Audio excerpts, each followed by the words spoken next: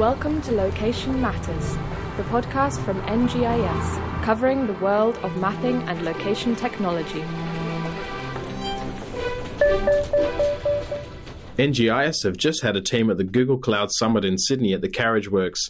This is a conference where Google get together all of their top talent and talk about all their new services for Google Cloud and how that works for industry and how that can help them build what's next. We saw some fascinating sessions at the conference and we met some new Googlers we hadn't met before, and they helped us join the dots. My name's Adam Mullett, and I'm joined today by Richard Green, and we were both at the Cloud Summit. This is episode 18 of Location Matters. Now, Richard, tell us, what was the most interesting thing you saw at the conference? Oh, well, for me, I have to say it was the rise of machine learning. Google really are moving into this space. They're just leveraging the experience that they've obviously made up over the last couple of years. And they've just made the whole process of machine learning so much easier for people and far more accessible. I also definitely for me it was the focus from Google on that they want to become more partner focused. I know we're benefiting from that by being a partner, but they really seem to be more open to people working with them and making their platform more open and available. I mean, partner focus, that like you said, it sounds really good for us. I mean, I can understand it as well. This stuff's not as easy as you'd think to get your head around the first time, especially if you're not deep into the technology. So I can understand that. And one thing that they're encouraging us to do is really specialize hard and to work with other companies that we normally wouldn't talk to in order to present really great solutions for people in industry. What about some of the conversations you had? So we were there with the booth and we were sponsors of the event. What are some of the stories that you heard about how cloud is being applied? So one of the most interesting one I heard was during the presentation on machine learning. You can tell it's my new favorite hobby. And that was this tool they called AutoML.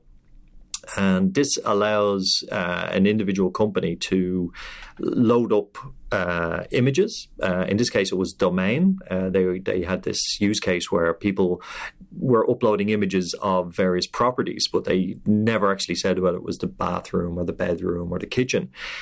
So what they said is this was causing problems for their users who just wanted to see lots of bathrooms. And so what they actually use AutoML to upload a set of bathroom photographs, which meant that anytime the cloud received an image that was of a bathroom, it would correctly label it. And it made the whole user experience on their website so much better. And they were saying they were getting nearly 33% uptake in their usage and the fact that people were clicking through an awful lot more. That's an amazing increase. Yeah, and I think if I remember correctly, their goal was to be able to link the floor plans to the photos and basically give people a better understanding of what the room actually looked like. Yeah, and they also went into some of the downsides, which was good, that you had to have a large enough spread of images to get them correct. And also, when someone uploaded an image of an empty room, they had this idea of, well, how do we know? How can you tell if this is a bathroom or a bedroom is completely empty? Which was very interesting. It was an interesting model that they were going through. Probably the most exciting session that I saw, and this is not to do with spatial technology, but The Iconic, which is an online sort of fashion retailer where you can buy shoes and umbrellas and coats and whatnot. They had basically worked out they had a problem that the marketing team needed instant access to information from the website. So I sent out an email to 100,000 people. How many people have actually clicked through from that email and bought something? If I've got a supplier asking questions, why aren't my sales going up? I've expected this many number of sales from my promotion with you, which I'm paying for. Why is that happening and how can we change it? So they've essentially set up a few of the Google Cloud Platform products in a sequence which allows them to see instantly what are the results of their sales promotions. And should we continue with this? Should we change it? Should we modify it so we can have a better result today, not tomorrow, but right now? That was probably the most exciting one that I saw. Yeah, I mean, there was an awful lot happening. I mean, even some of the security improvements. I know this probably wouldn't be what you initially would be interested in, but for me, it was amazing. So they've linked the machine learning algorithms into their security monitoring, so they can now. They're able to preempt and learn from as more and more malware is floating around their network. They can actually pick that up and put it off into a safe location so it doesn't affect anyone even before you see it. And for me, as a bit of a security nut, it was really interesting to see that innovative use of machine learning. Something that did blow my socks off when I saw it, and it might seem sort of innocuous, was Apogee. So I have read about this before, but it really got me excited because this does have real applications in the world of spatial.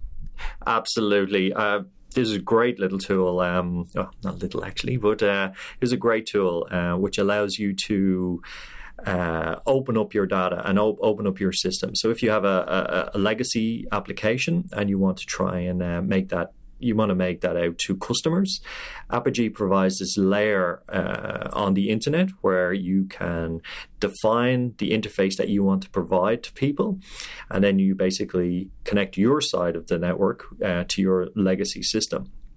And it provides this ability to transform the data. You can do things like metering of usage. It handles the security for you. It handles quotas. It was excellent, which is a great tool. I mean, I can see some applications straight out of the block with open data sources where, it might be hard for people to ingest them or use them in their applications. And if we can just make them more open, make it easier for people to download, understand, use this data, that's a really fantastic door or a window on some of these data sets. One of the other items was BigQuery, which is their database technology. They've added this ability they've make it geospatial aware. So previously you could do really fast queries on petabyte scale data sets, but now you can actually say across a huge data set, if I've got a point, give me every record that is within 1,000 miles of this particular point, which is really interesting for on the geospatial side. All right, so we hear it a lot. You guys are getting into Google Cloud. Why would I bother? I'm already on AWS or Azure. They're definitely the latest kid on the block, and they describe themselves as the challenger brand. Do you think that they're now at the point, Richard, where they could be included in the enterprise stack? Absolutely.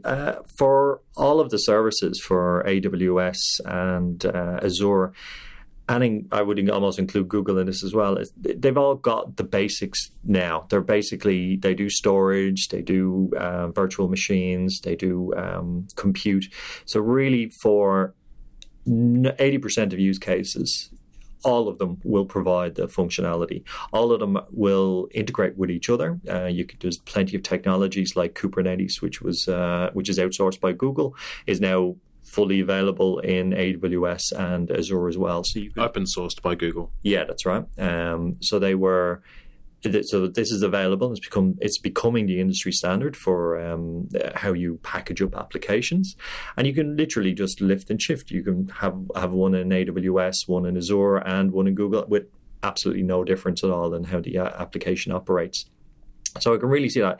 So it really comes down to the last 20%. So your specific use case, your specific requirements, and with specific services that are required.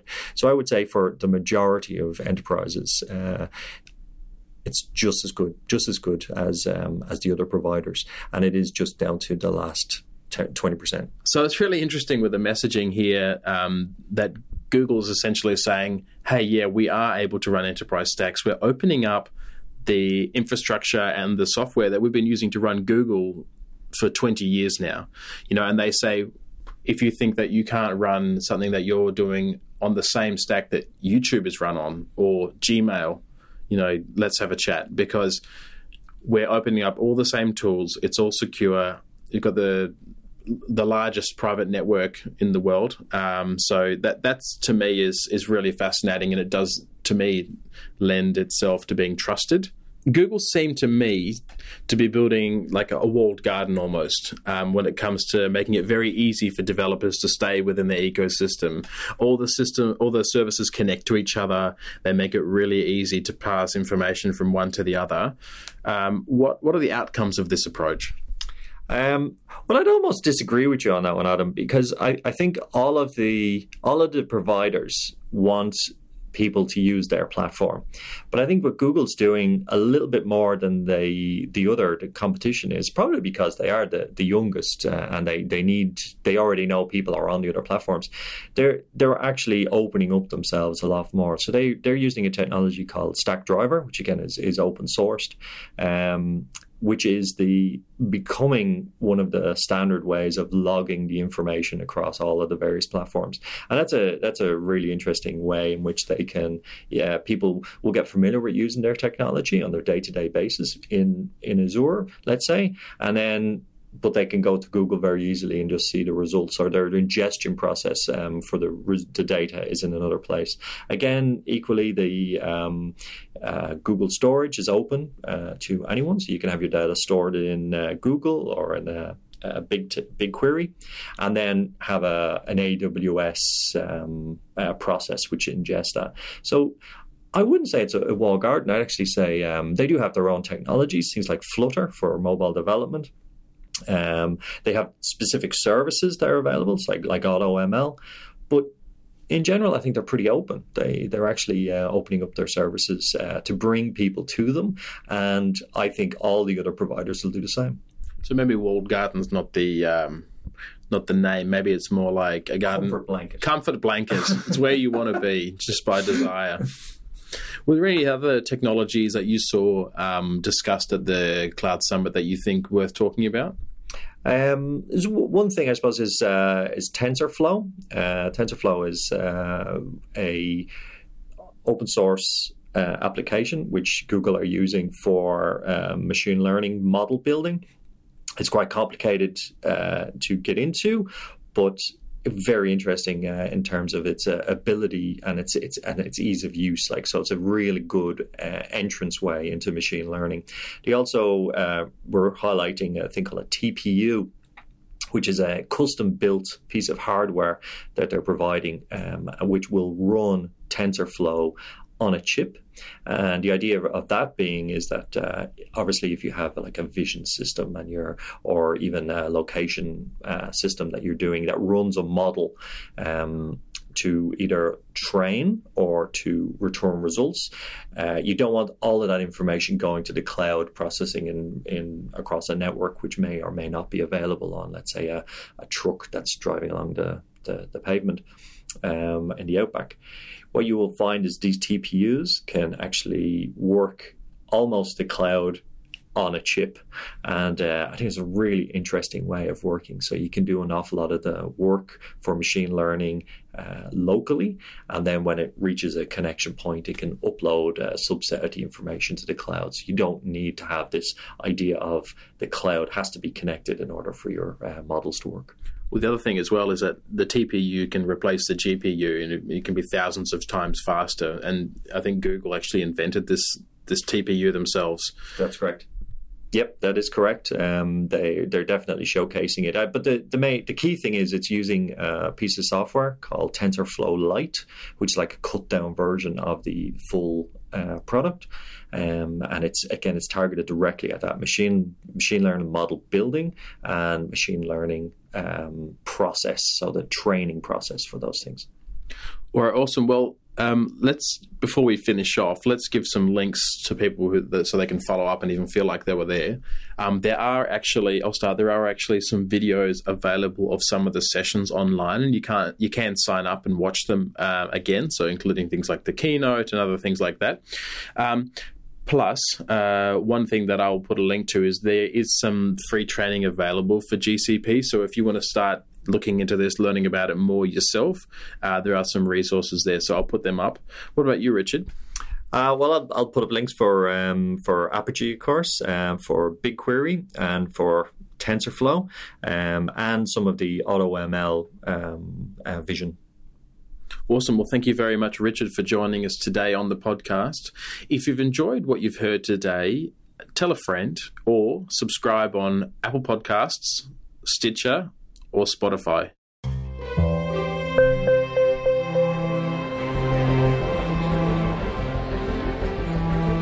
You've been listening to Location Matters, the podcast from NGIS, covering the world of mapping and location technology.